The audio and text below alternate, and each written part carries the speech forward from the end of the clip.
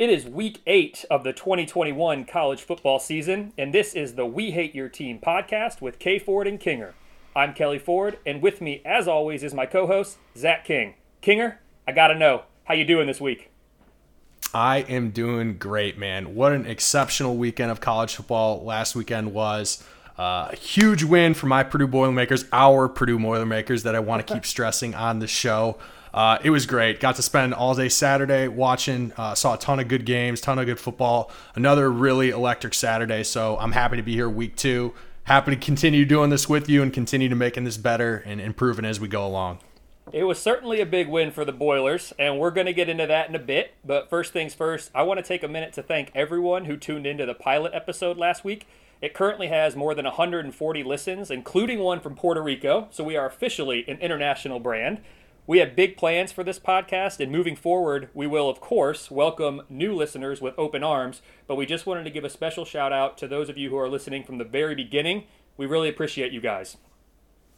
Absolutely. Second that. Thank you to everybody who's tuned in and participated in this. And being international, that's cool. I don't know that that's something a lot of podcasts can say. So that's a nice little tidbit we have going. Hopefully we continue to expand on that presence. I was very surprised when I was looking at kind of the breakdown of the listens. I didn't even know it was going to pop up. There it was, a little Puerto Rico flag with one listen. I was like, hey, this is fantastic. So speaking of the big plans we have for this podcast, a large part of that will no doubt come from the outstanding guests we plan to have on a weekly basis. So with that, I'm excited to announce our first ever guest, Parker Fleming, also known on Twitter as Stats of War. Parker, welcome to the show. Hey, glad to be here, guys. I'd say I'm also known on Twitter as that loud guy who yells about stats all the time. But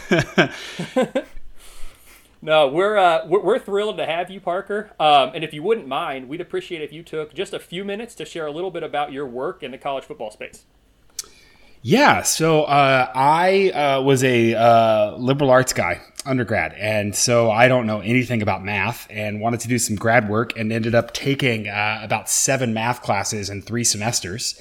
And as I was sitting through those and sitting through some of my grad math classes, I realized that the real world is often boring and football is a lot more fun way to apply some of these things. And so I kind of got into sports statistics as a way to, 1, apply some of the concepts that I was learning, 2, a way to avoid some boredom in some classes, and 3, really to learn some practical skills for data that I'd been meaning to learn.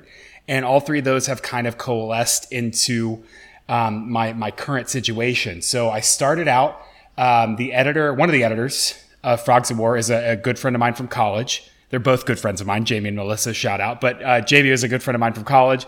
And so he and I were talking after college, and he was like, hey, you have some really good ideas here. Why don't you just start writing about TCU? And so I was making these god-awful previews in like Excel and taking a grainy screenshot of them, and have moved into kind of a better understanding of data visualization, and that 95% of analytics in sports is what you can convince people of, how you can display it. So I've gotten a little bit better eye for kind of the data viz. And so what I currently do is I still talk about TCU. I don't write about TCU as much anymore. Just time has kind of gotten me, but I've graduated from doing those advanced stats previews for TCU to I write a weekly column at Football Outsiders that's really focused on the stats recap. And so what I like to do is say, hey, what was, just what weird things happened that kind of determined these outcomes.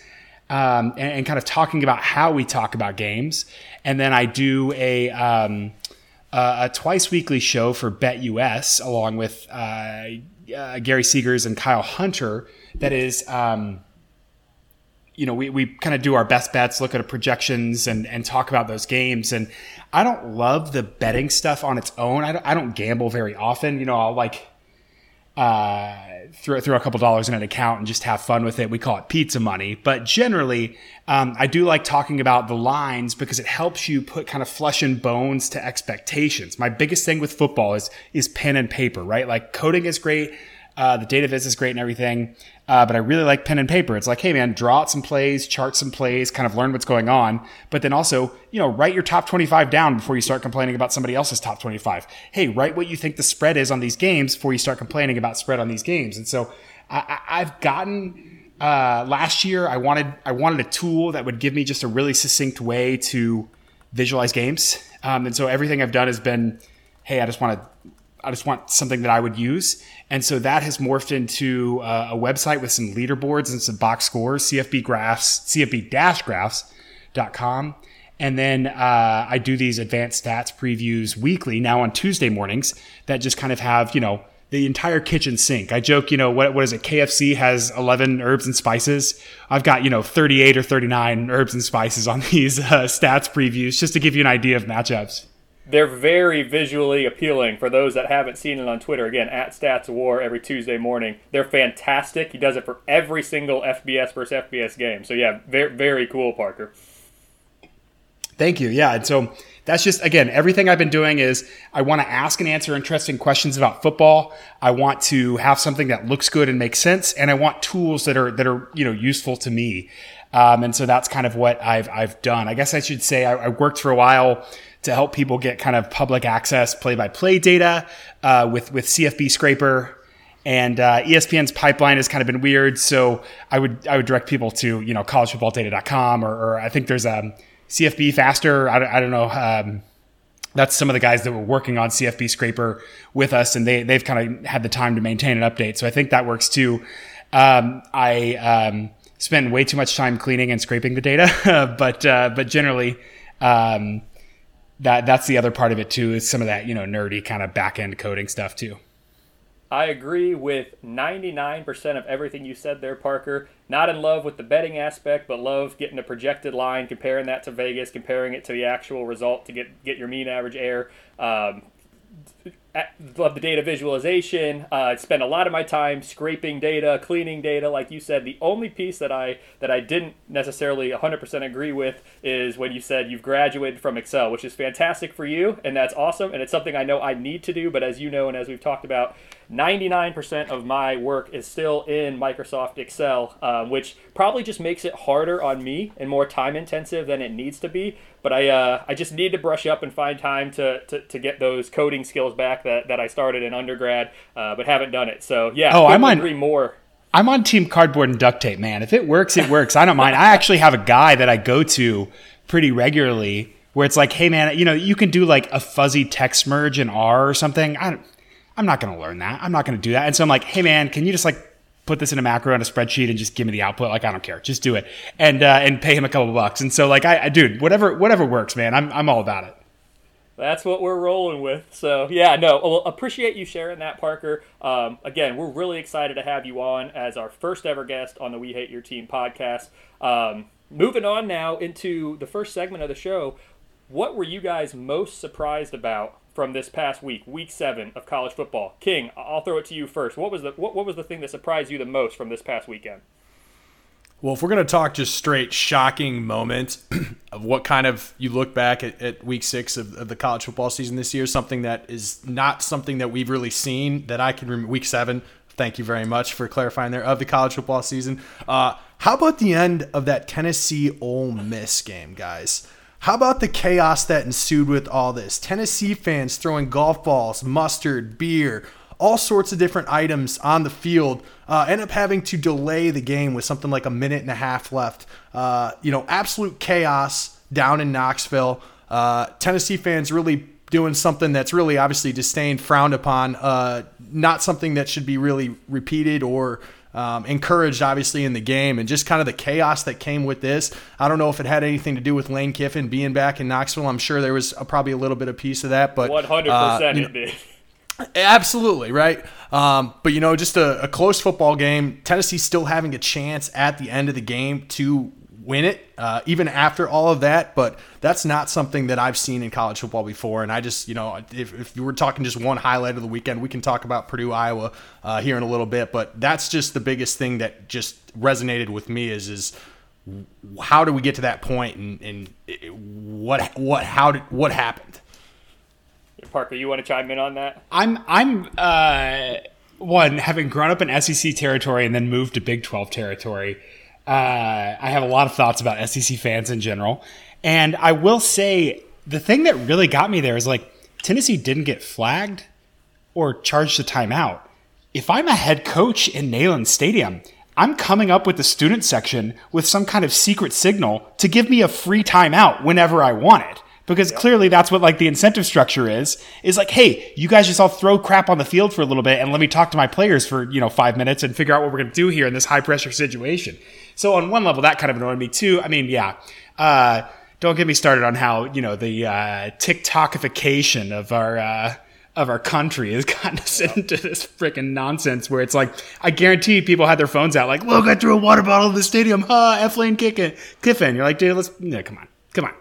Do you think it was a coordinated effort? It had to have been, right? No. Just a bunch of kids in the stands, and then some, rowdy folks too, who were just, booing and yelling, and it just kind of, one person does it and everyone says, oh, I have a thing in my hand too. Yeah. And I think a point there is Josh Pate was at the game, and Parker, I know you're good friends with Josh, and he was down on the field, and he said on his show he could feel that kind of building all throughout the game. I mean, there were some officiating concerns about bad calls and whatnot, and he could just feel that energy building. And so when it happened, he said he was not surprised. I think it's disappointing, right? I mean, you hate seeing that. It kind of reminded me of like CONCACAF World Cup qualifying in soccer, so I'm a big soccer fan as well. It reminded me of going to maybe a lesser developed country or a third world country and playing a game down there where the fans throw stuff on the field. They have to have cages around the field to keep the fans off. I mean, that's what it kind of reminded me of. So it was sad. It was disappointing. I saw a funny tweet, or not a funny tweet, an interesting tweet. Someone said if Tennessee, this was during the game, so I had it on one of my supporting TVs, and then after about a minute of like, what is going on there, I flipped it over to the main screen in the TV setup I have in the basement, and so I was in after 60 seconds or 90 seconds of it happening, and I saw on Twitter at the time someone said, if Tennessee comes back and wins this game, which they had a chance to do, they almost did, this is going to be the first 7-figure fine that the SEC issues with any member, because they're going to get fined for the fans storming the field, because the fans were back at that point, and for the disruption that it caused. So definitely an interesting development, very disappointing in my opinion, but hopefully it'll never happen again. And the SEC, I think they issued a $250,000 fine, I think I saw, so hopefully that discourages that kind of behavior, but we'll see moving forward. Parker, what surprised you from this past weekend? Well, I was looking up because I hadn't thought of that one, and I should have done this while King was talking there. But I was interested to see what my result was for that. So I had not 21-57. That's the wrong game. Ole Miss versus Tennessee. I had 41-37, so I expected a close game out of that one. A couple that really got me last week that may not be as consequential. I thought Washington would be able to pass against UCLA, and Washington. They had a 1st and goal and came away with a field goal, which is always, that's just not what you want. And then they kind of had 2 interceptions that really limited them. And so I had that closer to a 6 or 7 point Washington win. And it was actually a 7-point Washington loss, which is, something sticks me. The other one that was crazy was this Liberty game. I had Liberty at... I'm so disorganized. I'm sorry. I had Liberty like 55-23 over Louisiana Monroe, and they ended up losing 31-28.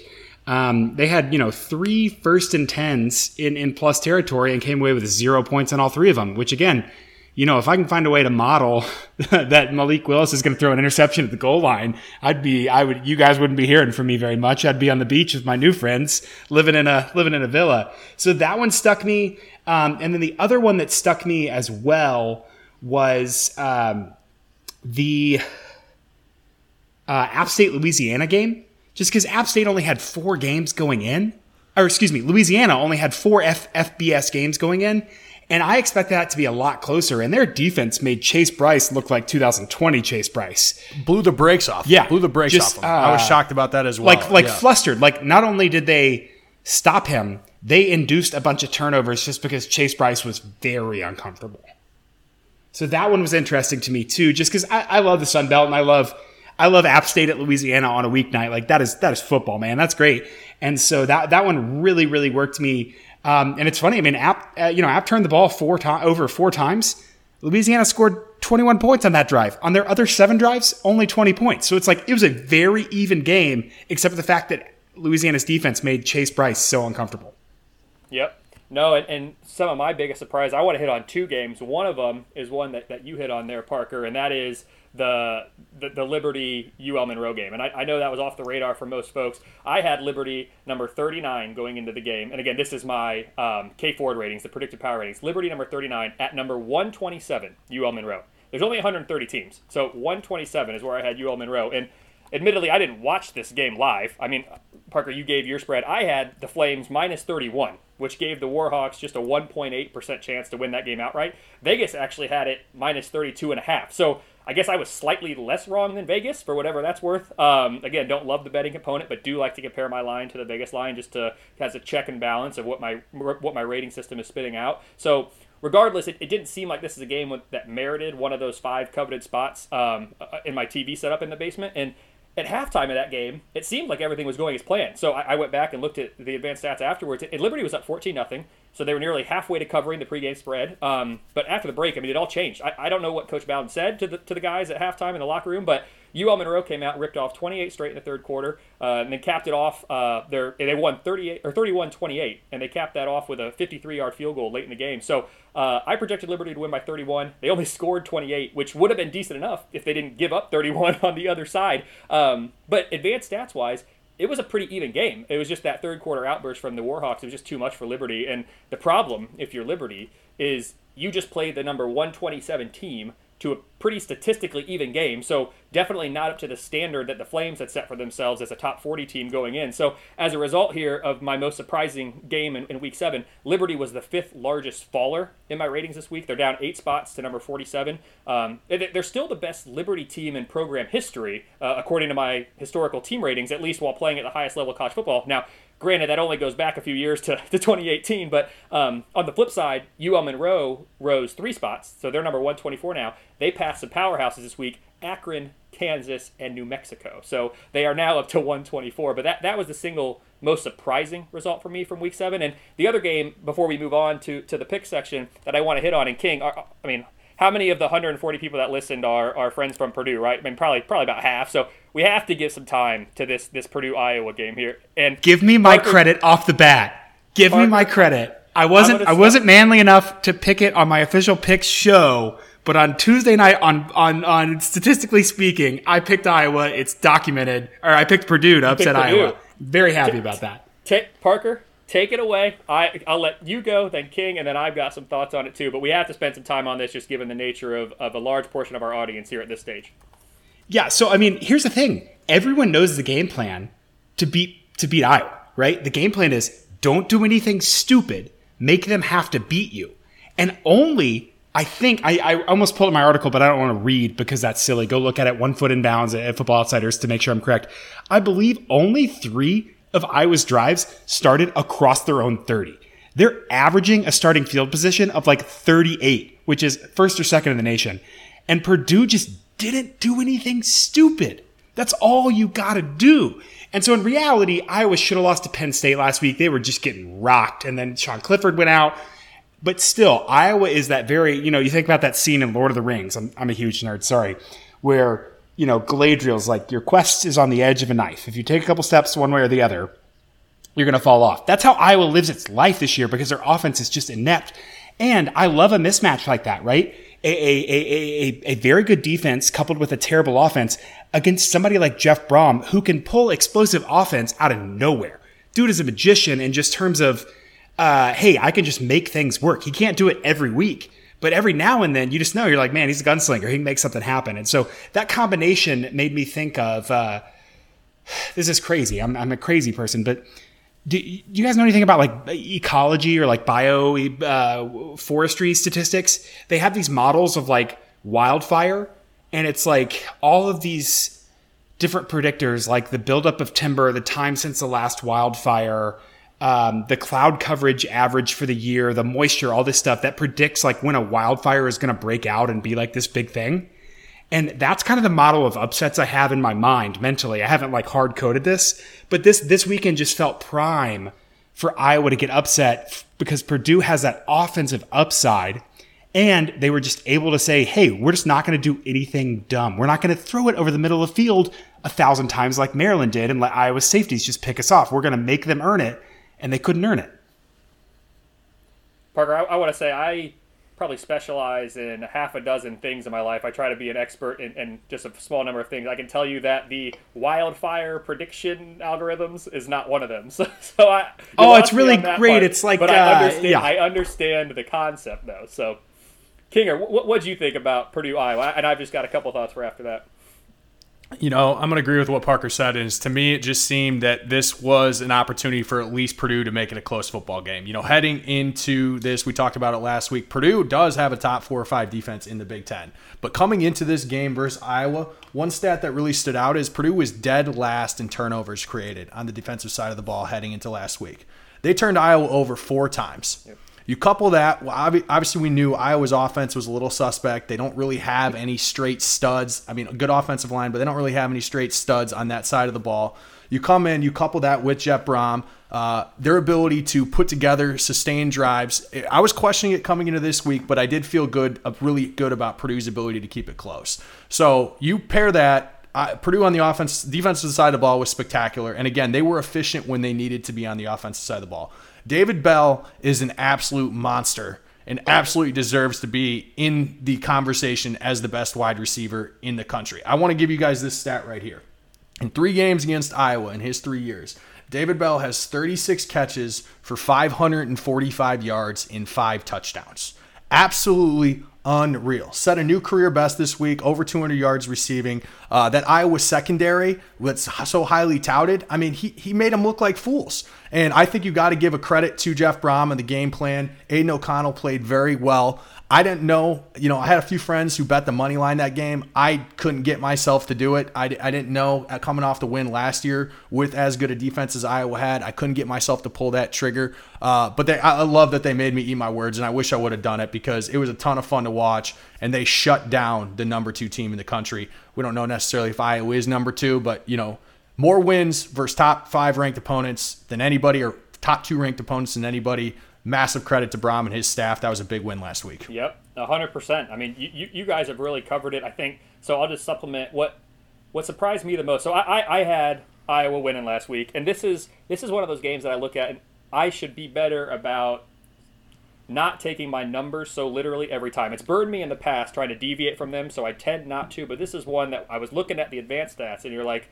man, this could be an upset game. But it was still a game that I went with 8 confidence points last week in our Pick'em King for Iowa to win. I think you had 9 actually. I mean, we were both. Yeah, I was high we were both on Iowa, but the advanced stats were there, as you guys have said. So I only had the Boilers with a 12% chance to win. They came out and they won. I mean, they deserved to win that game. What surprised me the most is the amount of success Purdue's offense had, which that's now a top 50 unit in my numbers against that Iowa defense, which I still have as the number 3 defense in all of college football. But as you guys hit on, the Hawkeyes were -3 in the turnover battle. So when they didn't have that edge that they've had all year, they didn't really know what to do, and that their offensive deficiencies were really put on display. So what didn't surprise me about the game, though, was the fact that Purdue's defense, which I now have as the number 22 unit in the country, gave next to nothing to the Iowa offense, which, as we know, is really bad. I mean, I have the Hawkeyes number 88 now on offense. So as a result of this game, though, Purdue was the second largest gainer in my ratings, behind only Louisiana, which, as Parker hit on earlier, had that just demolishment of App State midweek.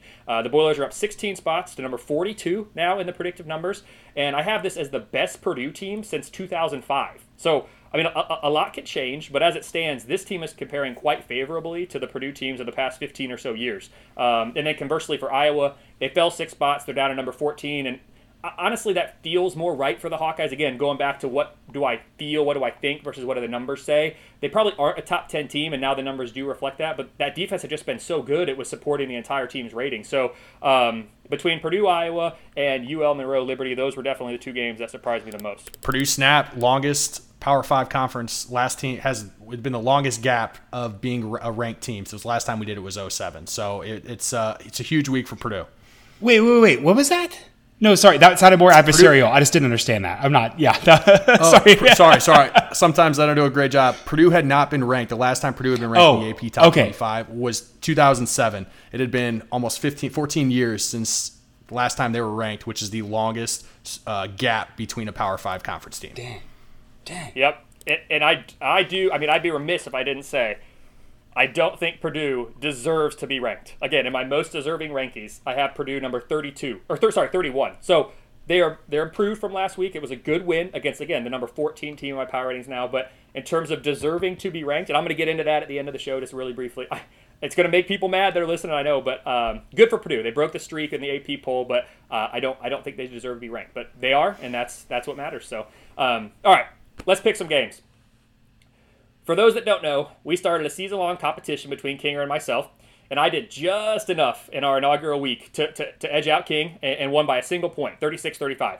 King did finish second, though, in our official Pick'em contest on ESPN, so congrats, King. Really impressive showing by you there.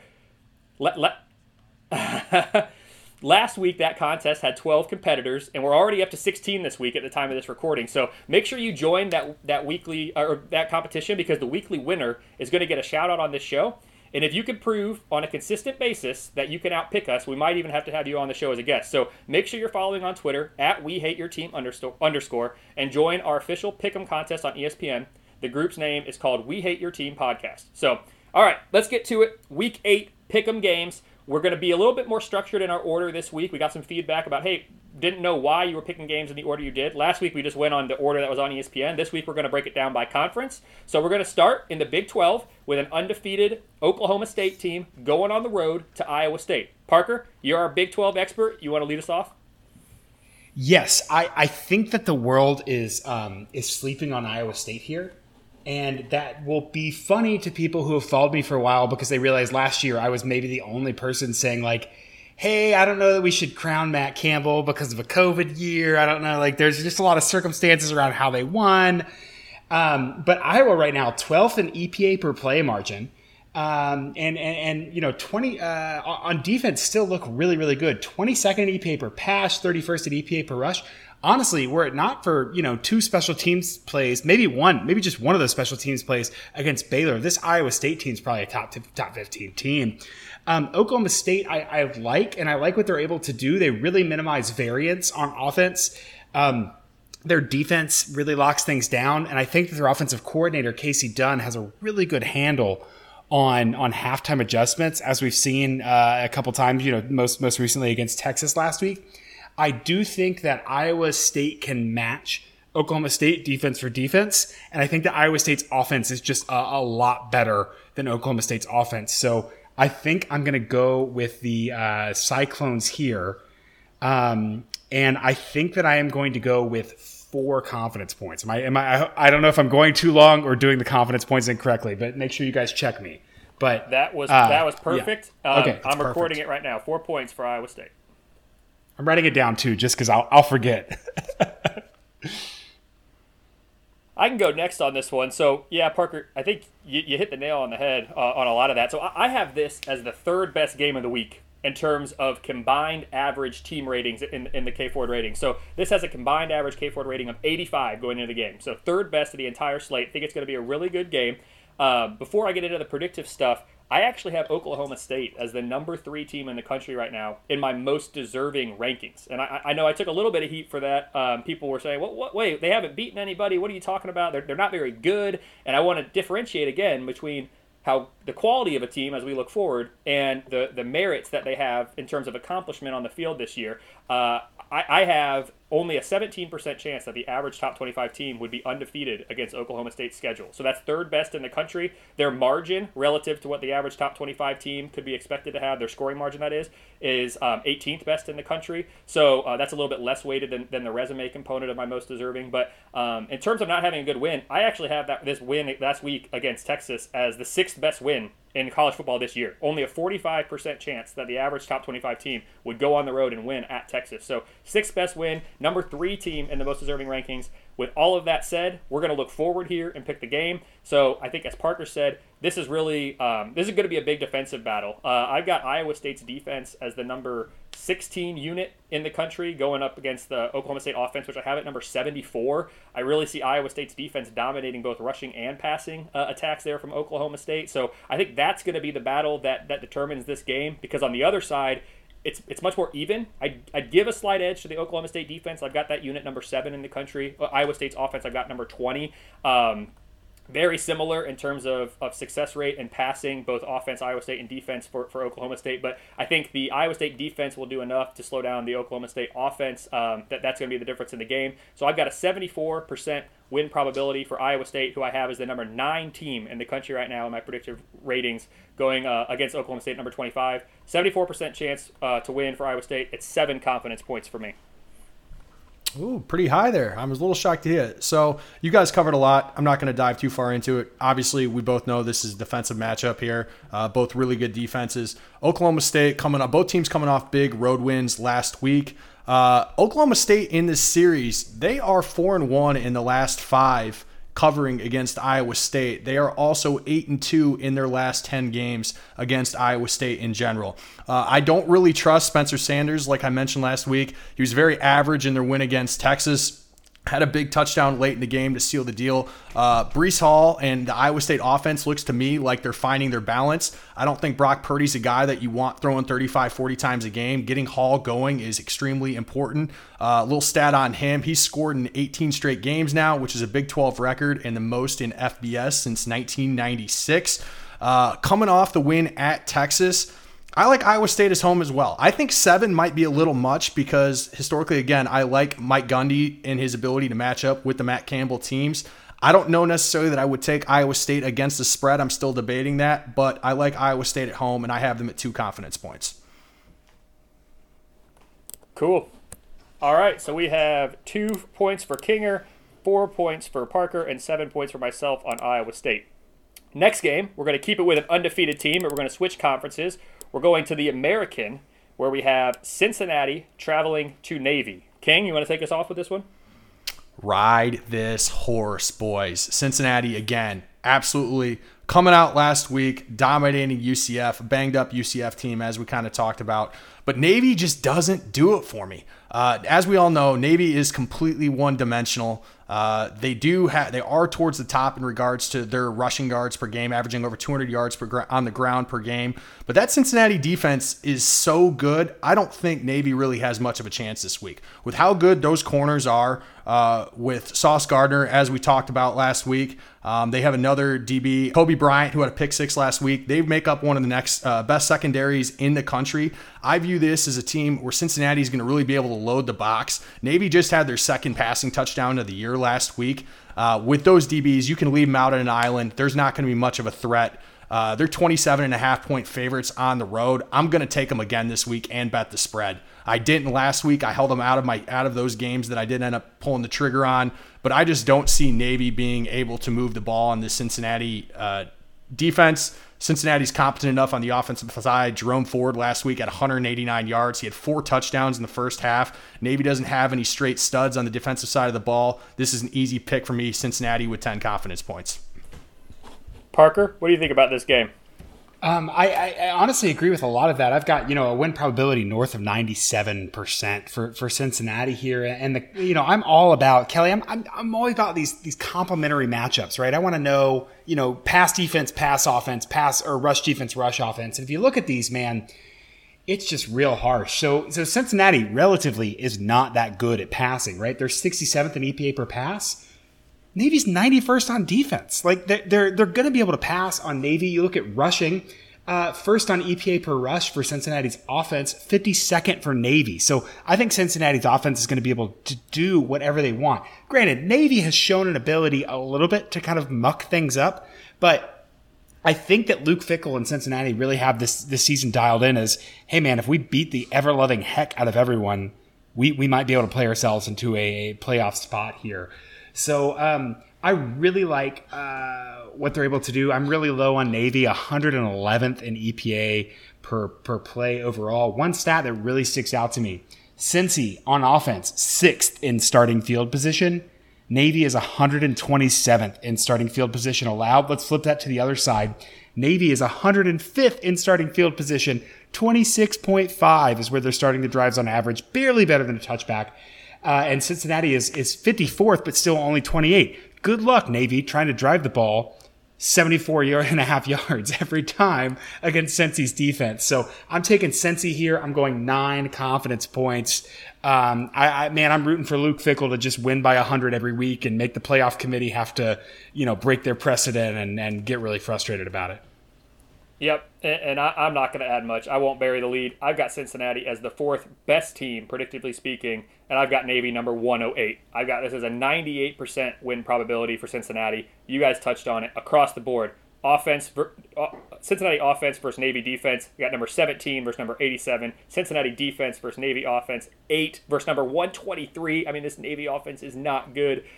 I don't see this being close. I'm going to take Cincinnati. I'm going to take 10 confidence points on it. The most controversial thing that I probably have about Cincinnati is while I have them as a number 4 best team in the country, my most deserving rankings have them number 7, which I know people might get upset about and say, if not this Cincinnati team, when can they get in?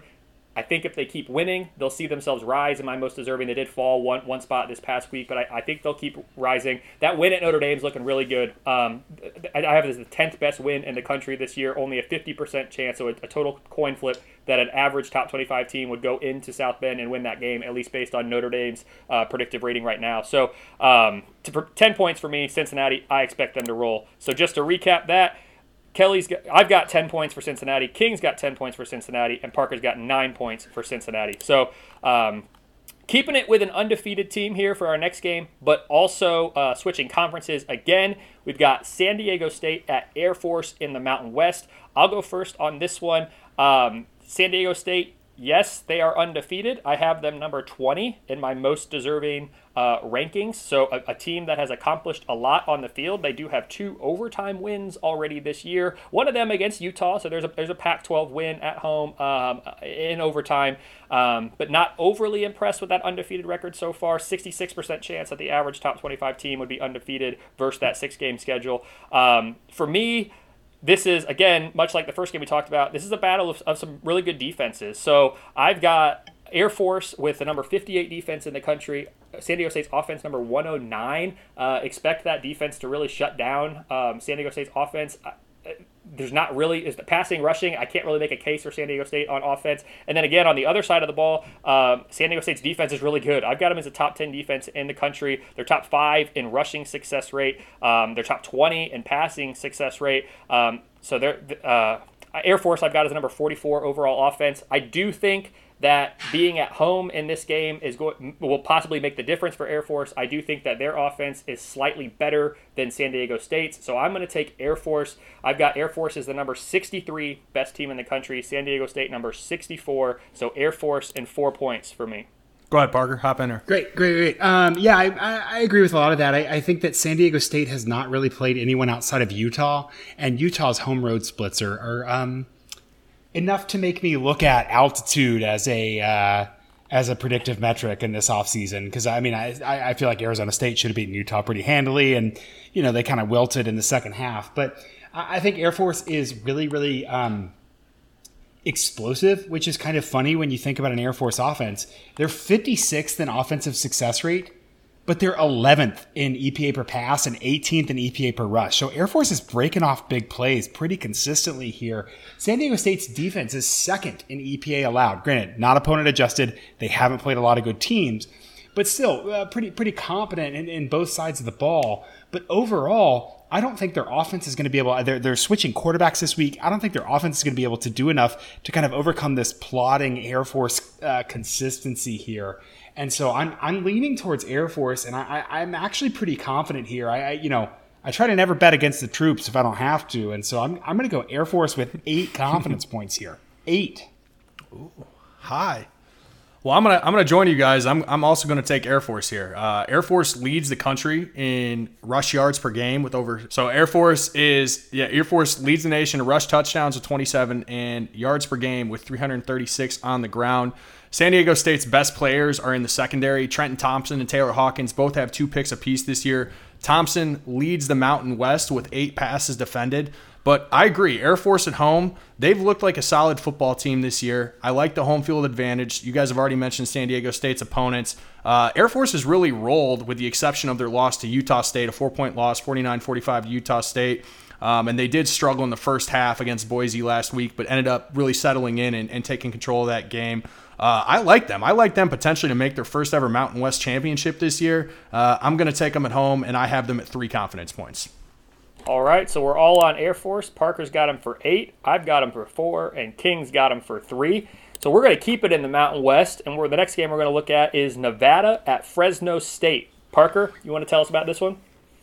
Yes. I love the idea of Fresno State's offense, but here's the thing. When an offense runs an air raid, like actually commits and does the air raid in a conference that's not familiar with the air raid, they're going to look way better than they are the first year they run it. And last year, that's really what Norvell and the boys at Nevada did, is they committed to the air raid. And Carson Strong is an accurate quarterback, not knocking him at all. I think he'll play on Sundays in some capacity, but there's an easy recipe to stop the air raid, which is to drop 8 and say, beat us if you can rush. Nevada is 79th in EPA per rush. They're 39th in EPA per pass. So clear drop-off in rushing ability there. One stat that I really like in this game, Fresno's defense 10th in EPA per pass. And so they are really, really strict against the pass. And so the rushing game may not matter as much. Overall, I've got Nevada as 52nd in EPA per margin because their defense is lacking. Fresno is 37th. On offense, I'm not in love with what Fresno's doing. I think they run the ball really, really poorly, 125th. But here's the thing. They're only running the ball on 39% of their first and second downs. So I'll say that for the uninitiated, you look at early downs rush rate to look at style because third down is largely dictated by context. But they're 125th in EPA per rush. The good news, Nevada is 123rd in EPA per rush on defense. So there's a real nice matchup here where Fresno State's offense is really good at or defense is really good at what Nevada's offense is good at. And Fresno State's offense is bad at what Nevada's defense is bad at. So I like this. I'm a little bit worried just because, again, you have a competent quarterback. You have a lot of experience at Nevada. It would not surprise me if they pop off a couple big plays here and there just because they're going to be taking shots. So I'm going to go with Fresno State here, but I'm only going to put 3 confidence points because the Mountain West scares me generally. And I think that Fresno State and Jake Haener on offense are good. I don't know if this gets into a shootout. I think Carson Strong wins. So I'm going to lean towards Fresno State, put 3 confidence points on them. I agree with a lot of what Parker said. I like the point that he made about Fresno State's defense. I think they are sneaky good. They're only allowing 19 points per game right now. They beat a good UCLA team, or what I think is a pretty good UCLA team. They hung with Oregon. They have what I would consider probably a pretty bad loss to Hawaii, but I think they're competent. And I just want to say both these quarterbacks, Jake Haener and Carson Strong, I mean, these dudes can sling it. And if you're looking for guys that really do have the potential to play at the next level on Sundays one day, this is going to be a lot of fun for people to watch. On the defensive side of the ball for Nevada, I want to point out Tristan Nichols, their defensive end. He's a beast. He leads the nation with 8 sacks. But when it comes down to it, I do trust the Fresno State offense to score on that defense. There's not really any statistical categories that Nevada is elite in, and I'm a believer in Haener. He was original Washington Mitt, backed up Jake Browning, then lost the job to Jacob Eason, who actually just got cut from the Colts today. I saw that, just a side note. But I like what Fresno's ability to do. And at home, although Nevada has looked good, they had a big road win week 1 at Cal, lost to Kansas State. I don't really think their opponents have been anything to really ride home about. So I'm going to lean Fresno State at home, and I have them at 6 confident points. I'm going to be right there with you guys. This is the best Nevada team, according to my numbers, since 2010. And that's about where the good news for Nevada stops in this game. I've got this kind of across the board, a Fresno State advantage, whether we're talking Fresno State's defense, which I have as a top 35 unit against sub 50 Nevada offense, or Fresno State's offense, which I have as number 40 in the country, going up against the 75th ranked Nevada defense. So I've got Fresno State with a 62% win probability. I've got them as the number 52 team in the country. I've got Nevada number 60. So I'm going to take Fresno State. I'm going to take them for 5 confidence points. So we're all on Fresno State. This is 4 games in, and we have the same winner across the board. I've got Fresno State for 5. King's got Fresno State for 6, and Parker's got Fresno State for 3. So I'm contractually obligated to jump in there when someone mentions 2010 Nevada and say shout out to that team that beat Boise State so that TCU could go to the Rose Bowl. So thank you. Appreciate you, 2010 Nevada. There you go. I actually remember. Got a little of Nevada love in it. Yep. Got a little bit of Nevada love. I don't know if you've noticed, I've gone Nevada every other time. I'm not 100% sure, so I just switch every time. I don't know how to say it either. Yeah. I have a couple of classmates from grad school at Ohio University that went to Nevada for undergrad. I said Nevada. They didn't correct me. I roll with Nevada, but I think both are probably acceptable. Moving on from the Mountain West, we're going to get in some Power 5 here with the ACC. So first game we're going to look at here is Clemson at Pitt. I've got this as the best game of the Week 8 slate in terms of combined average team ratings. This is a 92 on average team rating. This is my number 7 team in my predictive ratings, Pitt. Yes, a top 10 Pitt team against the number 8 team in my predictive ratings, Clemson. And despite this being such a close matchup in terms of the predictive ratings, I do think Pitt has some serious advantages here, mainly on the defensive side of the ball. I think both defenses are the better units here in this game and will win those matchups. But I think when Clemson is on offense and Pitt is on defense, it's a clear mismatch. I'm not sure what happened to Clemson this year. I certainly didn't expect it, but I've got their offense number 57 in the country, which I really didn't expect that coming into the year. I thought DJ Uiagalelei was going to slide in seamlessly. I know they lost some players at Clemson, I mean, especially at the skill positions, but it's Clemson. I mean, they've just reloaded recently, and it just hasn't worked this year. So in terms of defensive rushing and passing success rate, this is a top 10, top 20 unit on Pitt. And then on the other side of the ball, Pitt's offense versus Clemson defense, I've got this as a top 10 matchup on both sides. I've got Clemson's defense number 4, so very little drop off there on the defensive side of the ball for Clemson. I've got Pitt's offense number 8. I think that battle's probably going to be pretty even. But just I think the other side, I think Pittsburgh's defense is just gonna take it to Clemson a little bit. So like I said, Pitt's my number 7 team in my predictive ratings. This is the best Pitt team, according to my numbers, since 1982. I mean, Dan Marino was slinging the ball for Pitt the last time they were this good, according to my numbers. Like I said, Clemson's number 8, but it's at Pitt. So I'm going to go with Pittsburgh. I've got 58% win probability, so give me Pitt. Give me 3 confidence points. King, who you got? I'm going to take Pitt in the 7 slot this week. You highlighted, I like Pittsburgh's defense. Low-key, they're second in the ACC, allowing just 100 yards a game on the ground. Uiagalelei has not been impressive. Clemson's offense has only scored over 20 points twice this year. Once they scored 49 points against South Carolina State, who they just pounded, and they scored 21 in their overtime loss to North Carolina State. Although Clemson does have a good defense, and I do think that they are going to give Kenny Pickett in that offense probably one of their stiffest competitions yet. I like Pitt at home as well. One stat I want to say that I just want to make it, Clemson is sneaky good in the red zone. They've only allowed 5 touchdowns and 18 red zone trips this year. They're top 7 in the nation in that stat. So when it comes down to getting in that red zone, forcing Pittsburgh's offense to try and put up the touchdowns to put them away, I think it's going to be a close game. But again, I just don't trust really anything going on the offensive side of Clemson. So I'm going to take Pitt. I'm going to keep riding them, and I got them at 7, like I said. I want to believe. I really do want to believe in Pitt, and I'm going to pick them, but I will say I'm skeptical. The reason that I'm going to pick Pitt tonight is that Clemson is just so abysmal in the trenches this year. They clearly have messed up their development cycle on offensive line and a little bit at quarterback because they really don't have an option to compete with DJ.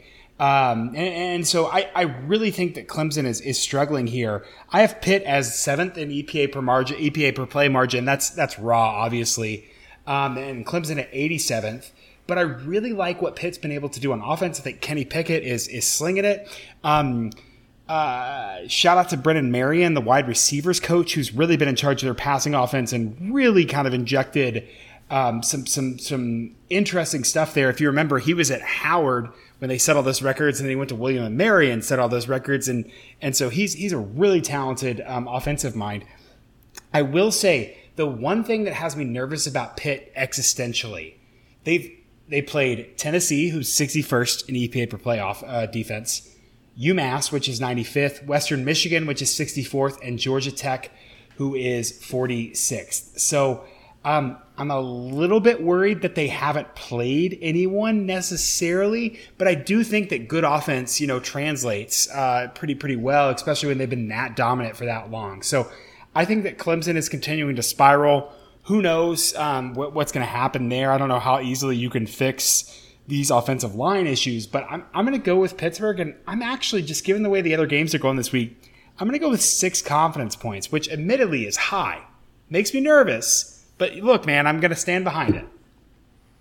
Yeah, and Parker, last thing on this game, I'm with you on. I'm not quite sure who Pitt's played, and so my most deserving rankings, which are opponent adjusted, of course, I have Pitt number 21. So I mean, they are ranked. They are a top 25 team. I actually have Clemson number 23. I mean, a 4-2 record, but one of those losses is to Georgia, who I have as the best team in the country. So anytime you have a 5-1 Power 5 team at 21, it kind of catches my eye as, man, maybe they really haven't played anyone. So I'm with you there. Okay. Can I ping pong on one more thing that Yeah. King said right there about finishing? I really am like in love with this idea of quality possessions. I call him Eckel after that Navy fullback. And in points per quality possession or points per Eckel, Pitt is fifth at 5.53. Like they are getting across the 40 and they are scoring. Clemson's defense is fifth at 2.54. That's like immovable force meets an unstoppable object, right? Like, or I said that backwards, but both of those things, that's going to be the thing to match up. Like Pitt is going to have opportunities to score. Will they let Clemson stop them in the red zone? Will they kick field goals instead of touchdowns? That's going to be the game right there. And Bill Connolly proved it in his work, I mean, a decade ago now, about finishing drives. I mean, that's one of the 5 factors. It's one of the things that really matters. So, yeah, the fact that Pitt's able to do that certainly bodes well. So, okay. I already recapped that. I've got Pitt for 3. King's got Pitt for 7. Parker's got Pitt for 6. So we'll move on to the next game, which is also in the ACC. We've got NC State going on the road to Miami. So, Kinger, you want to take this one first? This is the toughest one for me this week, boys, because I am just not really an NC State believer. I picked against them last week, took Boston College at home. Boston College was in it for maybe the first quarter and a half, and then the NC State defense really took over, really limited what Boston College was able to do on the offensive side of the ball. Granted, I think you had a special teams touchdown. No, they had a fumble recovery for a touchdown that ended up really helping them, giving them that momentum, but coming in, I think Miami kind of stinks. That's just straight, that's the honest truth that I feel about them. Obviously losing D'Eriq King. They had another big injury last week. Their starting running back, Cameron Harris, went down in the third quarter against North Carolina. He's done for the year with the knee injury. Seems that they do have a pretty respectable backup in Jalen Knight, and he had a couple touchdowns last week. Miami looked really bad early in the season, but they have had a couple close games here these last 2 weeks. They lost to UVA 30-28, and then they lost to UNC last weekend 45-42. So even with their backup quarterback, they've been competitive, and I expect them to be competitive again this week. Tyler Van Dyke, the backup for D'Eriq King, I'm a little concerned with his consistency. He's only completing just over 50% of his passes. 5 touchdowns, 3 picks this year. Miami has still scored on the offensive end these last few weeks, but again, it's just the consistency that I'm lacking here. So I'm going to go ahead and lead on that NC State defense. NC State actually, Devin Leary had probably his best game of the year last week. He had 251 yards and 3 touchdowns. I'm very hesitant to do so because, again, the back-to-back road wins I think is always a challenge. Road games is always a challenge for these teams, but I'm going to take NC State. I'm going to continue to ride them. I'm going to trust that defense, and I have them at 5. I'll go for this one. So I've got this as the 4th best game of the whole week. And King, I hear your points about Miami, and they are 2-4. So not a good win-loss record. For some reason, my numbers still do like Miami, though. They're sitting just outside my top 25 in my predictive ratings. They're number 26. I'm very glad they didn't make the top 25 because when I post that graphic on Twitter, I took enough for having Nebraska at 23, I think, this week, and they're 3-5 or whatever they are. And so, or 3-4, 3-5, something like that. So if I would have had a 2-4 team right there behind them that people would have seen, they probably would have lost their minds. But I do think that in terms of deservedness, again, NC State's 5-1, and I've got them at number 22 in my most deserving rankings. So again, Power 5 team, 5-1 at 22. You could say, have they really played anyone? I've got their best win so far as that overtime win against Clemson. Really exciting game. But I got number 22 there. In terms of this game, it's interesting because I do have NC State as the better unit, both offense versus Miami's defense and NC State's defense versus Miami's offense. However, both are fairly close. And also the fact that it's at Miami gives Miami that 2.5 point home field advantage that I use. So with all of that put in, I think it's going to be close. I've got NC State as number 19 team in the country. I've got Miami number 26, like I said. I'm going to take NC State 51% win probability, so as close as you can to a total toss-up. This is 1 point for me with NC State. But yeah, I'm going to take the Wolfpack, and I'm going to take them by 1 confidence point. I agree with what King was saying about the defense here for North Carolina State. I think they're the better, best unit on the field here. I will say Devin Leary is referred to as the poor man's Brock Purdy around my condo. So I think he can be good. I just don't know that he is always going to be good. I'm a little lower on NC State, 46th overall. Their offense only 83rd. Really, really bad in rushing, 91st overall in EPA per rush. But Miami is 105th on defense for EPA per rush, far from the U that we've seen in the past. So I think that North Carolina State's offense is going to be able to have a lot of leeway here. And Miami, with all the injuries on offense, I love Rhett Lashley, the offensive coordinator. I think he does interesting stuff. They really have some personnel mismatches and some injury issues with what they want to do. So I'm going to take NC State. I'm also going to go 5 confidence points. If I was a smart man, I would have switched this in Pitt, but I've said what I said and I'm standing by it. So I think that NC State wins this. Maybe close. Miami came back last week. Like they're feisty. They're not quitting, which is something to be said for a college football team. But 99th in EPA margin, 95th on offense, 77th on defense. Just a real rough year in Coral Gables. So we're all on NC State. King and Parker got him for 5, and I've got him for 1. So I'm a little bit of an outlier there in my confidence in Miami. So we'll see how that plays out. Keeping it in the ACC somewhat here, we've got an undefeated Wake team going on the road to play Army. And on the surface, I feel like this is a game that you'd say, well, absolutely Wake's going to win. This is an undefeated Power 5 team going against a 4-2 independent that hasn't done anything, at least postseason-wise, in a while. I don't think it's quite as straightforward as that. I actually like Army's offense slightly more than Wake Forest's defense. So I don't think Wake Forest's defense is very good. I've got them number 72 overall. Again, I've got Army's offense at number 70, so a toss-up there, but at least it's somewhat close, and I'd actually lean Army. Where I think the difference in this game is on the other side. I do like Wake's offense. More specifically, I like their passing game. I've got them as a top 20 unit. I've got Army's defense at number 41, but in terms of success rate, in terms of EPA, their passing offense at Wake Forest, top 20. I should have mentioned at the top, in terms of most deserving, I've actually got Wake as the number 8 team in the country right now. I know that's slightly lower than they are in the AP poll. I think they're a little under-ranked in the AP poll. Only a 39% chance that the average top 25 team would be undefeated versus Wake's schedule. Yes, I know they just had to go to overtime to beat Syracuse, but they did end up winning the game, which is the important thing in a most deserving ranking. So I think Wake is a very accomplished team. I have them as the number 32 best team in the country, and going on the road to number 67 Army. I will take Wake, and I'll take them for 6 confidence points. I like Wake here. I will say the thing about Army for me is kind of the complementarity. So Army's pass offense is 86. They don't even have, Air Force kind of has that. We run a lot and then we pass over the top and can hit that explosive play. Army really doesn't have that explosive pass offense that's so congruent with their success in the past. And so I think that if Wake can score, they will struggle to keep up. One thing that's really interesting to me about this game, both teams on offense and defense are terrible on early downs or avoiding third downs generally. And so third down is going to matter a lot in this game. Army, of course, because they're kind of playing 3 yards in a cloud of dust. Wake Forest, because, they'll take a couple shots and then try and clean up on third down. And so on third and fourth downs, Wake Forest's offense is 14th overall. Army's defense is 9th. So that is going to matter a whole lot because Wake Forest has been able to kind of clean up on late downs. And against Army, that might not be so easy. On the flip side, Army's offense 6th at third and fourth down success.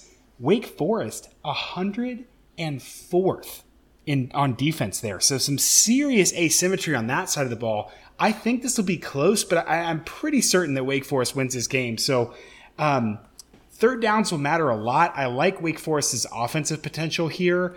And just given how long it takes Army to score generally, I'm going to go with Wake Forest, and I'm going to go with 7 confidence points. So this game is going to be close. Absolutely, it's going to be close. But I'm very sure that Wake Forest is going to win.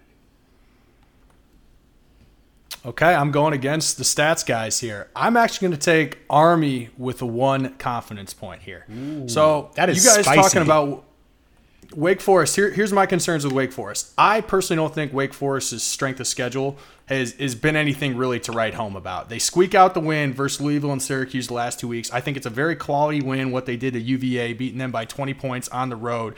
But the defense really scares me.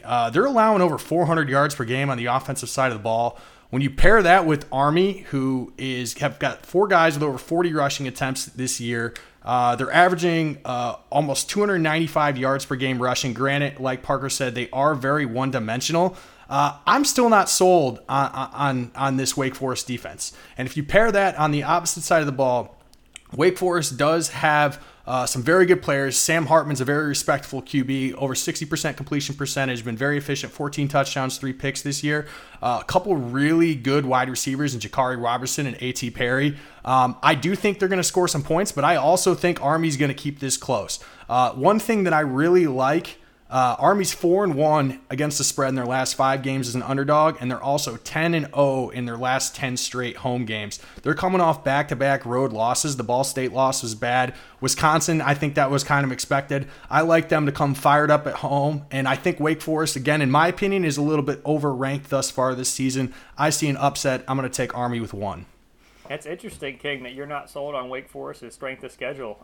Like I said, I've got them as the 8th best resume in the country right now, based on that. So which games do you really like then? Which like what stands out to you in your numbers? Like where's the quality wins, right?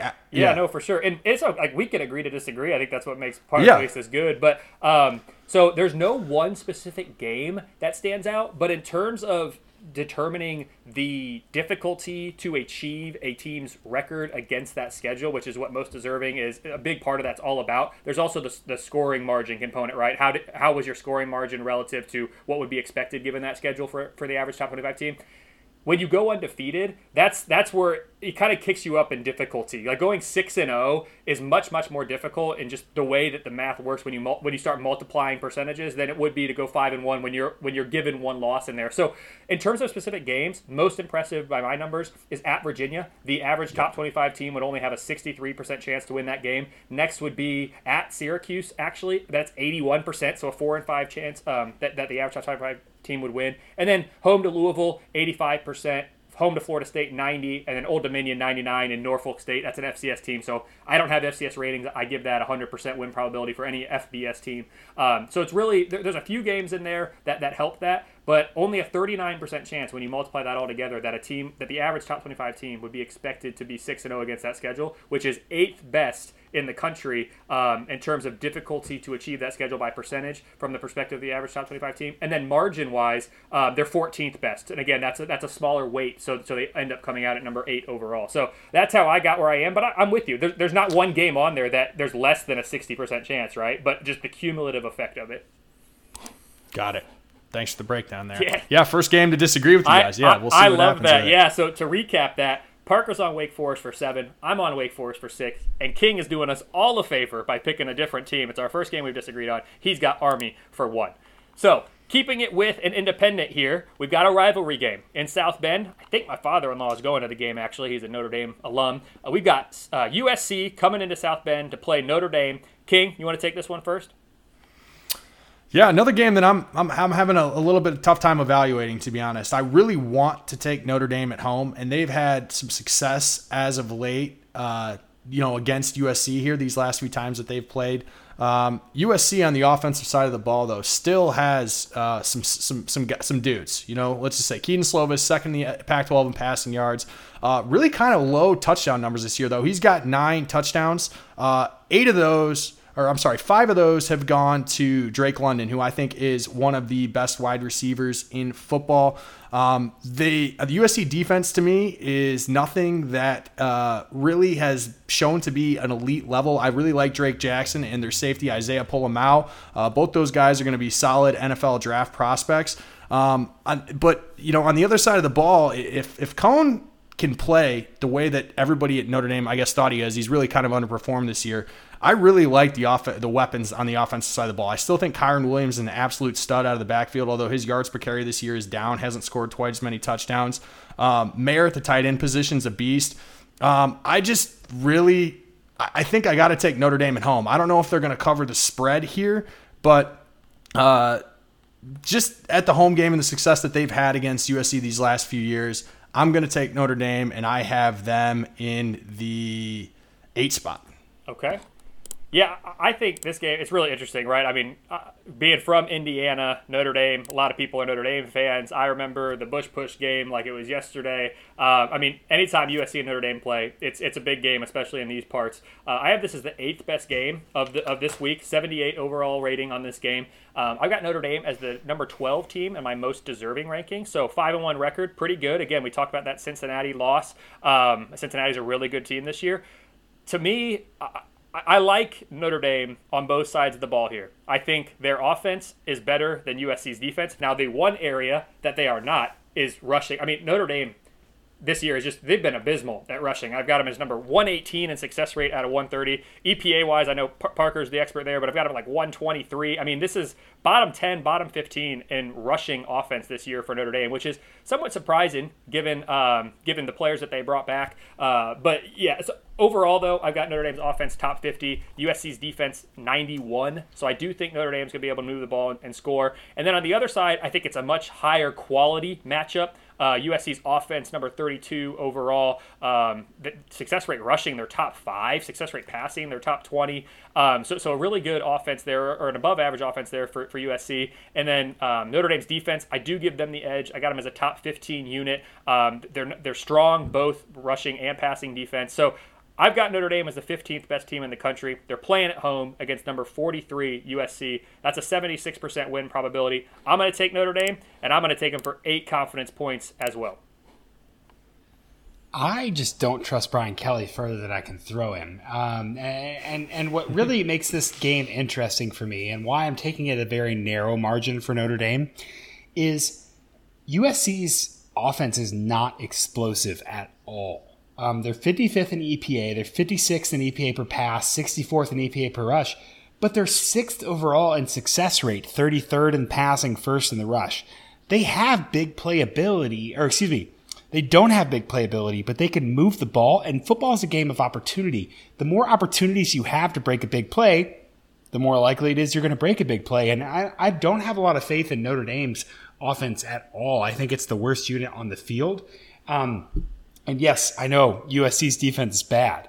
And so if USC, who has probably a talent advantage on that side of the ball, can break off a couple big plays in addition to their consistent ability to be successful, I think that's a losing recipe for Notre Dame. That being said, Notre Dame's defense is 17th in success rate, so they really deny opportunity. I'm going to go with Notre Dame. I'm going to go... where did I write it? 2 confidence points. 2 confidence points for Notre Dame. So I'm fine with it. I'm not in love with it, but I'm like, yeah, I think they'll probably win. But if USC can break open a couple plays, man, Notre Dame's just been able to say we're going to play even ball until you crack. If USC doesn't crack, I think they could do something crazy here. All right, so Parker's on Notre Dame for 2. King and I like them a lot more. We've got them both for 8. Keeping it in the Pac-12, we're going to move over to crosstown rivals of USC. We've got Oregon going down to the Rose Bowl to play UCLA. Parker, you want to lead us off? Yes, this one is really interesting to me because I think that Oregon and UCLA both started off hot, and they've kind of had bounces. And so we're on the other side of the bounce. You know, UCLA last week beat Washington. Oregon's been kind of up and down. I think that UCLA should be able to win this game, and the key for me here is that their passing offense is so much better than Oregon's. Neither Washington nor Wisconsin. Oregon's passing defense here. UCLA, 22nd in EPA per pass, 22nd in EPA per rush. That puts them at the 13th best offense overall. Oregon's defense is 42nd. Their offense is 30th in EPA per play. They're generally good. One thing to watch, Oregon's been really good at rushing, right? 11th in EPA per play, but UCLA is 38th. And so it really, for me, is going to come down to, can Oregon find this passing game with Anthony Brown? They're 65th in EPA per pass. UCLA's defense, 101st there. So I think that the way this matchup works and the complementarity, I actually like UCLA to sneak out a win, but I am not confident in this at all. So I'm going to go UCLA 1 point. I'm going to agree with Parker. I got UCLA at 4. He already mentioned both these teams are very run-oriented. UCLA is 17th in the country with 219 yards per game. Oregon 23rd with 210. Obviously Oregon is dealing with some injuries. Verdell goes down for the year. Travis Dye steps in as a backup. He's been very efficient, though. Dye's averaging almost 7 yards per carry currently. The Oregon offense, like he mentioned, Anthony Brown's been very efficient this year. He's got 7 touchdowns, 1 pick, but they really don't have any flash in that passing game.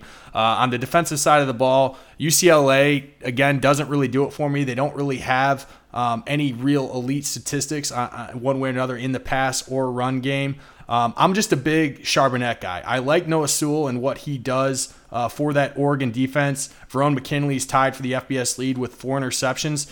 But UCLA at home, I like Dorian Thompson-Robinson's his weapons in Greg Dulcich and Kyle Phillips. Dulcich's tight end, Phillips, both these guys averaging over 15 yards per carry. I believe it's 10 combined touchdowns between those two this year. I like UCLA's offense more than Oregon's and the ability to score. I like the home, and I have UCLA at 4. So this is a really interesting game for me, too. I've got it as the 7th best game of the slate, 78 game score. Oregon has the best win of the college football season. At Ohio State, 21% chance that the average top 25 team would go into Columbus and beat Ohio State. Now, it's important to note that 21%, that's looking at Ohio State's current team rating, which Ohio State, I think everyone would agree, is a better team right now than they were when they played in week 2. But the way that my most deserving rankings work, it's what are the win-losses on your resume at the end of the season? What do those teams look like? You don't get credit for what they looked like when you played them, so for better or worse, that's how it works. So I've got Oregon as the number 18 team in my most deserving rankings with a 5-1 record. Not a good loss at Stanford in overtime there. But in terms of looking forward, I think this game is all about offense. I've got Oregon's offense number 30 going against UCLA's defense number 79, and across the board, success rate, EPA, rushing, passing, I give the edge to the Ducks. And then on the other side, same thing. UCLA's offense number 10 in the country, so a really good offense there for the Bruins. Oregon's defense, number 46, so a little bit closer of a discrepancy there. But again, UCLA's offense, I give them the edge. Rushing, passing, success rate, EPA, just across the board. The fact that it's at UCLA gives them that 2.5 home field advantage, which I think if I was doing it better, I wouldn't give 2.5 across the board because I'm not sure the home field advantage at the Rose Bowl is the same as, say, Tiger Stadium or the Horseshoe or you name any other venue that fills it up a little bit more. But I'm going to be a contrarian. I've got Oregon as the number 21 team in the country. I've got UCLA number 35. I like Oregon by half a point, 51% win expectancy. So I will take Oregon and 2 confidence points. So my turn to pick against the group. Recap that game. Kings on UCLA for 4. Parker's on UCLA for 1. I'm on Oregon for 2. And that brings us to our final game, which is in the Big Ten. And I'm going to go first because it's Ohio State at IU, and as folks know, because King outed me last week, I am an Ohio State fan. I think this is the 6th best game on the slate this weekend. It will absolutely be on the main TV for me when they play. I think it's the ABC primetime game, if I'm not mistaken. So Saturday night, ABC, game score 79. I've got Ohio State as the number 19 team in my most deserving rankings. They are AP number 5, I think. So I want to talk about them here before the show ends. I think they are the most overranked team in the AP poll if we're ranking based on accomplishments this season. However, I do think that they are the number 3 best team in the country, which probably plays into the pollsters' voting habits. In terms of margin in their games that they played, so their resume ranks 22nd, but their margin is 5th best. They've been, in games that they played this year, they have been performing almost 9 points better in scoring margin than can be expected of the average top 25 team against that schedule. So I think, again, predictively speaking, that bodes well for Ohio State. I've got Ohio State across the board here. I've got them as the best offense in the country. I use defense is decent. I've got a number 18, so I mean that's a good defense, but when you're going up against the best offense, I think Ohio State is going to be able to score points. And then on the other side of the ball, the defense is much improved for Ohio State. I've got them number 36 unit in the country versus I use offense, which I don't know what happened in the offseason or what happened this year. I've got them number 91. They can't run the ball. They can't pass the ball. I mean, they're sub 100 almost in success rate and EPA for rushing and passing. That offense does next to nothing at IU. So I've got Ohio State as the number 3 team in the country, predictively speaking. I've got IU number 57. Yes, the game's in Bloomington. No, I'm not going to it. But 91% win probability for Ohio State. 9 confidence points. King, who you got? I'm going to join you with 9 confidence points, Ohio State. Indiana has just been really underwhelming this year. I think, rightfully so. I think there was some hype at the beginning of the season in regards to kind of the returning talent that Indiana had based on the success last year. Parker mentioned previously, COVID year, it's tough to kind of judge and gauge teams, how they're going to respond after, not a normal year last year. Indiana's dealing with injury issues. Penix is down. It's the Jack Tuttle show now. Like you already mentioned, they don't really have anything going on the offensive side of the ball. And you turn over at Ohio State, I was tough on CJ Stroud early this year, but he's really settled down. He's got no picks the last three games. Ohio State leads the Big Ten with over 560 yards a game. They're 8th in the country with over 350 pass yards per game. Everybody knows how good Garrett Wilson and Chris Olave are. Although Ohio State is 2-8 in their last 10 against the spread versus Indiana, I think they've found their momentum. They've found a rhythm that they have to be successful, and I just don't think Indiana has what it takes at home this week. Ohio State at 9, and I'm going to take them. We'll talk about that in a minute, but I'm going to take them to cover this week as well.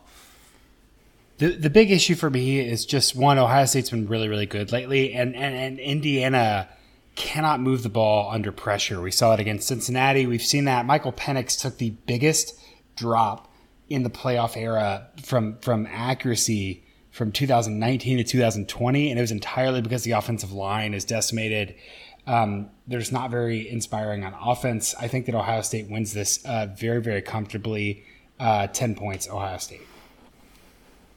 All right, so that wraps up our picks portion there. Parker's on Ohio State for 10. King and I both on Ohio State for 9. Before we move into the final segment of the show where we look forward to other national storylines and potentially other things we want to talk about as we move into Week 8, King, you want to provide the listeners with some of your best bets for this week? Yeah, absolutely. We're going to say just, off week 1, I bet 7 to 10 games that we picked and chatted about last week on the podcast. Off to a good start. 5-2 last weekend. Only games I lost were Kansas State and Boston College. So, very happy with the performance last weekend. Had to bet a couple other side games as well. Ended up positive last weekend. So very happy and a good start on the show. This week, again, I've got another 7 bets that I'm going to roll with. I will post these to the Twitter account. I'm going to take Ohio State minus 20.5 at Indiana. I'm going to take Pitt minus 3.5 at home versus Clemson. I'm on Fresno minus 3. I'm on Air Force minus 3. I like Oklahoma State to cover that 7 points at Iowa State. I've been looking at it further. We talked about it a little, and I wasn't quite sure which route I was going to go at the beginning. I like Iowa State to win, but I do think Oklahoma State keeps it close, specifically because of that defense. I'm going to take Army plus 3. I have to. I'm the only one picking them to win this week. I'm going to sprinkle a little bit on the money line. And then I'm also going to ride the horse that's Cincinnati. I'm going to keep going with that. I don't think Navy has the ability to move the ball, really score any points. Cincinnati's probably going to go out and put up at least 40, and I like them to cover that 27.5. So those are the 7 games. I'm also I'm going to ride my Boilers again. I got on them last week. It's a little bit scary, just historically how Braum has done in some games. But Purdue is a 3-point underdog at home versus a Wisconsin offense that has been absolutely terrible this year. I got to take it in the momentum. So those are my 8 I'm going this week. And in case anybody's wondering, you can follow me on the Sports Action app. I'm going to give them a little bit of a shout out, but that's where I place my bets every week. I'll post my username as well because I can't think of it off the top of my head, but I'm rolling with those 8. And again, anybody want to follow me, I'll shoot you a follow back as well. I love to see what people out there are doing. So that's what we're rolling with the best bets. I am interested in the Iowa State game there because I'm going to pick, again, I'm contractually obligated to say, go to the BetUS YouTube TV show and I'll talk about this in depth. I think that Iowa State, we talked about this a little bit. I think that Oklahoma State's ability to muck things up is kind of overstated. And I think that Iowa State is kind of on a heater lately. And so that's one of the ones I'm actually going to go. I'm going to go Iowa State and the money line there. That one's really interesting me. I also do love the Air Force. I feel like if Air Force wins, it's going to be more than a field goal. That's one of those games where, with Air Force, with the service academies, if you get that hook, right, if it's like 3.5, I get really nervous about that. But with the 3 there, I'm like, okay, yeah, I feel like they're going to pull that off. So I like some of those. 5-2 is not shabby, man. Not too bad for week 1. That's, everybody obviously you're just looking for positive results out here. And so very pleased with that. I'm talking about it now. I'll probably win 1 bet this week. That's just how it typically goes. But no, I'm just, but we got some good momentum. I like some of these matchups this week, and we'll see. Iowa State could very well win big at home. Like I said, I'm pretty confident they're going to win the football game.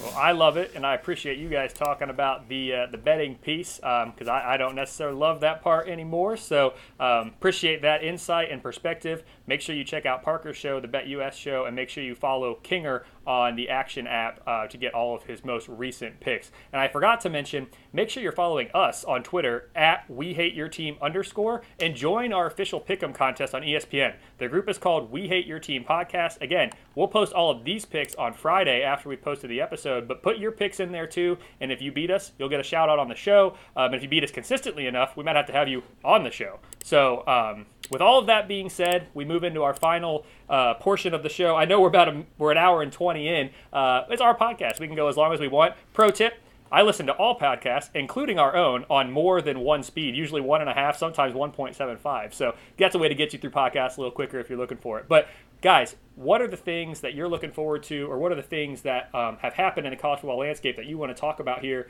going into week 8? I'm going to start us off because it's something that we have to talk about, and I'm not going to give my insight first, but I want to pose the topic.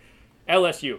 So Coach O is out at the end of the season. He's going to remain being the head coach through 2021, but come 2022, LSU will have a new head coach. What are we thinking about the LSU situation? Let's let Parker go ahead. Let's hear his thoughts first. The lack of subtlety with some of these college football coaches just astounds me. It's like they're not acting knowing that they are a prominent figure in their community, and everywhere they go, they're going to be recognized as said prominent figure. I'm going to be intentionally vague there. I think it is very easy to be pretty dang good at LSU, and there's a couple interesting options. Obviously, Billy Napier turned down Auburn last year. That makes me really intrigued as to what he wants to do there. I think that he's benefited a lot from, I don't know if you guys remember, a couple years ago, Ed O kind of had a camp, and he had, Louisiana, ULM, Tulane all together, and they said, we're going to keep Louisiana talent in state. And Billy Napier really benefited from that. So if you're forecasting into, SEC recruiting, I don't know, maybe that's a question mark. Other names that I've heard that are really interesting, like Mel Tucker probably wants to be in the South rather than in Michigan. And that kind of creates some ripple effects. So I think the writing on the wall for Ed O was certainly there when we realized that Joe Brady and Dave Aranda largely engineered his national championship. And that's not that there's nothing to be said for CEO coaches who can do the culture and the recruiting, maybe not the X's and O's. But as soon as you lose those guys, things get bad very quick. And so I think this is probably the best case scenario. I certainly don't want to malign anyone, so don't hear what I'm not saying here. But the Bobby Petrino, Hugh Freeze, that's a bad situation for teams, and that requires you to take a couple of years of 3-9 to kind of build back up from that. And Neil Young says it's better to burn out than it is to rust, but I think Ed O rusted really, really quickly.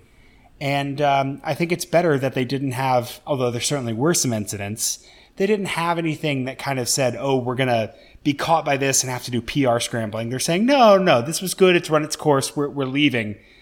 Even if maybe they did have, stuff that they should have fired him for. Yeah, I just want to start by saying you mentioned it previously. Nobody has done a better job just in general, from a university perspective in the SEC, of keeping talent in state than LSU has. And I want to give credit where it's due to Coach Oak, Ed Orgeron. He was very relatable in regards to him being upbringing in Louisiana, the state of Louisiana, his ability to connect with these young kids, really show them the benefits and what can happen in regards to development in LSU, just the overall success and culture that they had there. He did a great job developing that and keeping those talented kids in state. You mentioned already when his coordinators left after the national championship, you knew it was going to be an uphill battle for him to rebuild that to that level that they had when he had such good offensive and defensive minds on his staff. That being said, we won't dive into it too much, and we're not going to go too negative. But some of those things that you read in the Athletic article and some of these other things that came out about him really shown that he really did have a little bit of a lack of judgment and wasn't really fully situationally aware of what happened. So I like that LSU didn't really go out and fire him immediately. They're allowing him to kind of ride this out as a season. I'm sure there's still a handful of players down there that really do still respect him and appreciate kind of what he's done for the program, bringing a national championship and just kind of the culture again that he built down there. But that being said, I do think it's time to move on. Those names that you mentioned, I'm a big proponent of. I think the Napier one is obviously one that makes a lot of sense. Mel Tucker as well, though I'm not quite so sure if he'll be ready to jump ship from Michigan State quite yet. I still think that they're a little bit under-respected program, especially the last 10 years or so with what's happened. But it was time, and ultimately I do think LSU probably is making the right decision for their program going forward. Did you guys steal my notes before this segment? I mean, my goodness, you've hit on all the things I really wanted to. And Mel Tucker's interesting, right?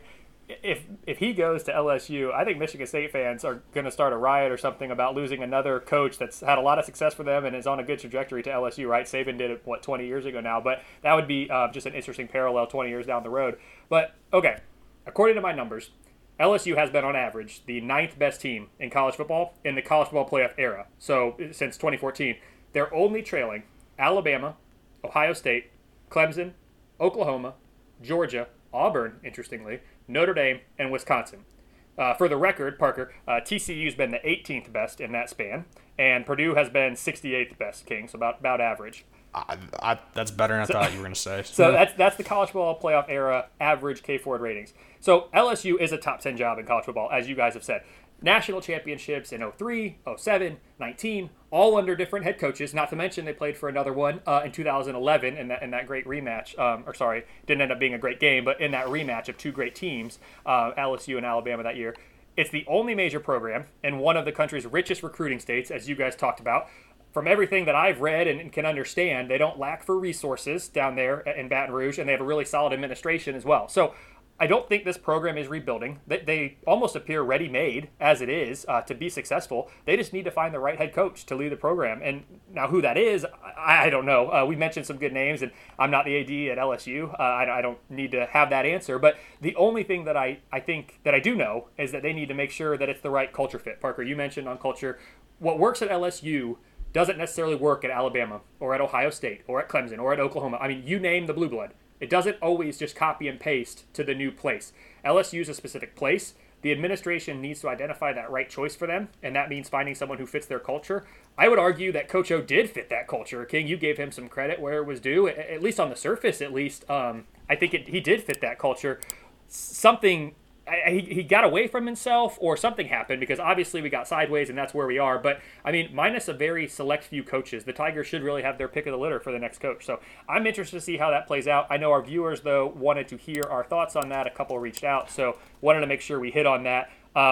Again, I know we're pushing time here. I just have a couple more things I want to talk about, and then I'll turn it to you guys as well for closing remarks. In terms of the AP poll, I hit on it last week. I'm going to hit on it again until we get the college football ranking, or college football playoff committee rankings. It doesn't really matter, and I know that, but just so people know, I'm not out here just being an Ohio State homer. The team that is most overranked in the AP poll this week is Ohio State. I mentioned it earlier. The AP has them 5. I would have them number 19 in a merit-based poll. That's a 14-spot difference. That's massive. I mean, I'm looking at the schedule, and their best opportunity to get a win was that home game against Oregon. They lost. So currently the best win on the schedule is at Minnesota, which 74% chance the average top 25 team would win that game. All other games on their schedule, more than an 80% chance that the average top 25 team would win that game. So, again, they're a top 25 team. I have them as the number 3 best team in the country, but in terms of deserving to be ranked, I think they're grossly overrated. And then 2 more that I want to hit on too, both 12 spots overranked according to my most deserving rankings versus the AP poll. One of them, I'll start with the one that people probably won't get upset about, Texas A&M. I've got them at number 29. The AP's got them at 17. They own the second best win in college football this year, winning at home against Alabama 41-38. Only a 22% chance the average top 25 team would beat the Crimson Tide at home. Texas A&M did it. They deserve credit for that, and they are getting credit for that. The problem is they lost neutral site to Arkansas, and they lost at home to Mississippi State. Those are games that the average top 25 team, according to my numbers, would have a 69 and 83% chance, respectively, to win. So, yes, they have a great win. They also have 2 losses that they should, if they're an average top 25 team, have been expected to win. So I have them as the number 17 best team in the country. That's where the AP poll has them ranked. I'd have them at number 29. And then the final team, also overrated by 12. And people probably say, Kelly, you're a G. Fiesman voter, which I don't know how we didn't get into that, Parker, today. How can you say this about one of the best G5 teams? It's Coastal Carolina. I have this as the best team in Coastal Carolina history, which goes back to 2017. So again, not very far back, but better than last year's team that generated all that buzz. I've got them number 22 in my power ratings. The AP poll has them at number 14. I have them at number 26 in a merit-based poll. They have on their schedule win expectancies against the Citadel, for the perspective of an average top 25 team. The Citadel, FCS, so it's 100%. Home to Kansas, 99%. At Buffalo, 90%. Home to UMass, 100%. Sorry, 99.9%, I should say. UL Monroe, 99%. At Arkansas State, 98%. This is the easiest schedule in college football this year. And yes, they are 6-0, but there's an 87% chance that the average top 25 team would be 6-0 against that schedule. Now, their margin is 17th, so that's a little bit better. So they are performing well against the schedule, so that's good. They should get credit for that, and they are getting credit for that. But I have them at number 26. The AP has them at number 14. Really briefly, I'm not going to go into full recaps of them, but teams that I have under-ranked in the AP poll, Wake Forest, I've got them 8 spots better than the AP, and then Louisiana, UTSA, SMU, I have them 7 spots better than the AP. So that's what I wanted to spend my last couple minutes on. Overranked, underranked in the AP poll. What do you guys have? I can tell you that confidently. I don't know who's ranked where. I assume Georgia is number 1. Otherwise, I couldn't actually tell you who's ranked in the AP poll. Because it doesn't matter, right? It doesn't matter, yeah. The AP poll literally means nothing, and this is a side story. That is actually the reason I started doing my predictive ratings. One, I was interested in it, and I talked more about it in the pilot episode, but I wanted to know what games should I be watching on Saturday on this 5 TV setup that I have. What games should I pay attention to? Which teams do I think are good? Because the AP poll, if the AP came to me today and said, Kelly, we want you to be a voter, absolutely, I'd say yes. Are you kidding me? So yeah, I'm not saying that I wouldn't be a voter, but the AP poll has no consequence. There's no meat, there's no teeth to it. Wherever you're ranked in the AP, it doesn't matter. It's something for us to talk about until we get to November 2nd. We have the first CFP committee ranking. So yeah, Parker, Georgia is number 1 in the AP, but like you said, it doesn't really matter. Which, for the record, I have them number 1 in both my predictive metric and my most deserving too. That team, and more specifically, that defense is unreal. The Big Ten West is now just absolutely wide open with Purdue beating Iowa last week. You have Iowa currently at the top, still at 3-1. They're going on no bye this week. Minnesota and Purdue at 2-1. Wisconsin 1-2. They come into West Lafayette this week and beat Purdue. I think that does again put Wisconsin right back into the conversation, although they haven't been impressive. Really interested to see what happens in the Big Ten West. Purdue is dogs at home. I said I already liked, but that's a race that I'm going to be watching closely. Obviously, Big Ten guy, but there's a lot of different variables and outcomes that can come from that, and I'm just looking to see who's going to continue to beat each other up. I think Minnesota's got Maryland this week.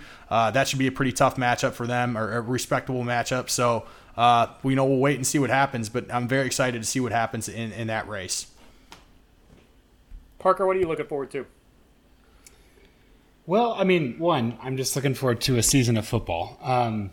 This weekend, I'm looking forward. I'm interested to see kind of the storyline that's so interesting to me as like a TCU fan is, Cincinnati. Can we break the system again? And what I'm worried about is that Cincinnati was, front loaded with some Power 5 wins and beat a lot of people, and they're going to lose steam. And so, if Cincinnati's going to make the playoff, they're going to have to beat a team like Navy kind of substantially. So that game's not going to be super fun, but it is going to be informative as to the rest of the season. The other teams that I'm keeping my eye on, Ohio State and Penn State play next week. That is an elimination game for the Big Ten Championship and de facto for the playoff. They're both Penn State was on a bye this week, and they're playing Illinois, and Ohio State is playing Indiana. So they both kind of have these tune-up games. What will both of them do? What will they show? What will they not show? Looking ahead to each other, because they're already talking about how they're going to beat the other. And so that game generally is one that I think is most interesting to me this season. And so watching both of them this weekend, I think I'm going to go out of my way to just see, maybe just in the first half, because they're both going to win by 1 million. But, what do they do here? So that one, and then, of course, the Big 12 game, like Oklahoma State, Iowa State just determines, more than anything, it determines what Baylor's going to have to do to make the Big 12 championship game. So that one is really, really interesting to me because for all that Iowa State has done this season, they could still win 5 of their last 6 or 7 games and find themselves in Arlington again for a second straight year against Oklahoma. So that's generally what I have my pulse on for this weekend. Sounds good. I think what your opening comments were the best. Just looking forward to a weekend and a season of college football. Nothing better. So, Parker, we really appreciate you being the first ever guest on the We Hate Your Team podcast. We will absolutely have to have you back on in the future. If you want to plug anything here, I know we talked about some stuff, but go ahead, do that now. Tell our listeners, where can they find all your work? Yeah, just go to Twitter at StatsAwar. That's where you can find everything, links to the column and the show and my stats previews. And guys, this was fun. Glad to do it. Would do it anytime. So love people who are smart and thoughtful about football, putting their stuff out there. So really happy to see you guys starting up a podcast and making it happen. And I love the logo. When you guys have T-shirts, let me know because I will absolutely buy one. So that's Parker. I know people have probably stopped listening at this point, except for, again, our friends and family, which is all good because I'm going to talk about my wife. She has a custom apparel business that she runs out of the house, and she makes custom apparel. The logo was very specifically designed.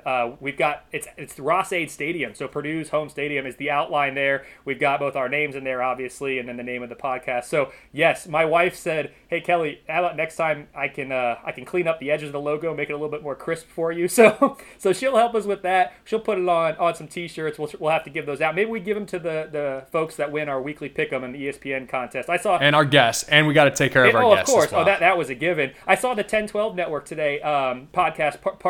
Philip put out. They have some koozies now that they're going to be giving away with their logo on it. So that was really cool and got me thinking, how can we make sure we take care of those that come on and do well in our pick'em game? So I missed that, but if there's not a koozie in my mailbox next week, I'm going to have a word with Philip. So and shout out to Philip. He let me on as a guest a couple weeks ago now and was one of the primary drivers of me getting my butt in gear and starting this one up with Kinger. No, he didn't let you on. He asked you on because you're smart. Stop it. Well, I appreciate it, but he allowed me to be on as a guest regardless, so I really enjoyed that, and make sure you check out the 10-12 Network podcast. They've got lots of Big 12 team coverage and different podcasts there. So, Parker, thank you again. This was fantastic. Kinger, we'll see you next week. We'll have another guest that we'll announce on social media later this week, so looking forward to it. Everyone enjoy Week 8 of college football. This has been the We Hate Your Team podcast with Kay Ford and Kinger.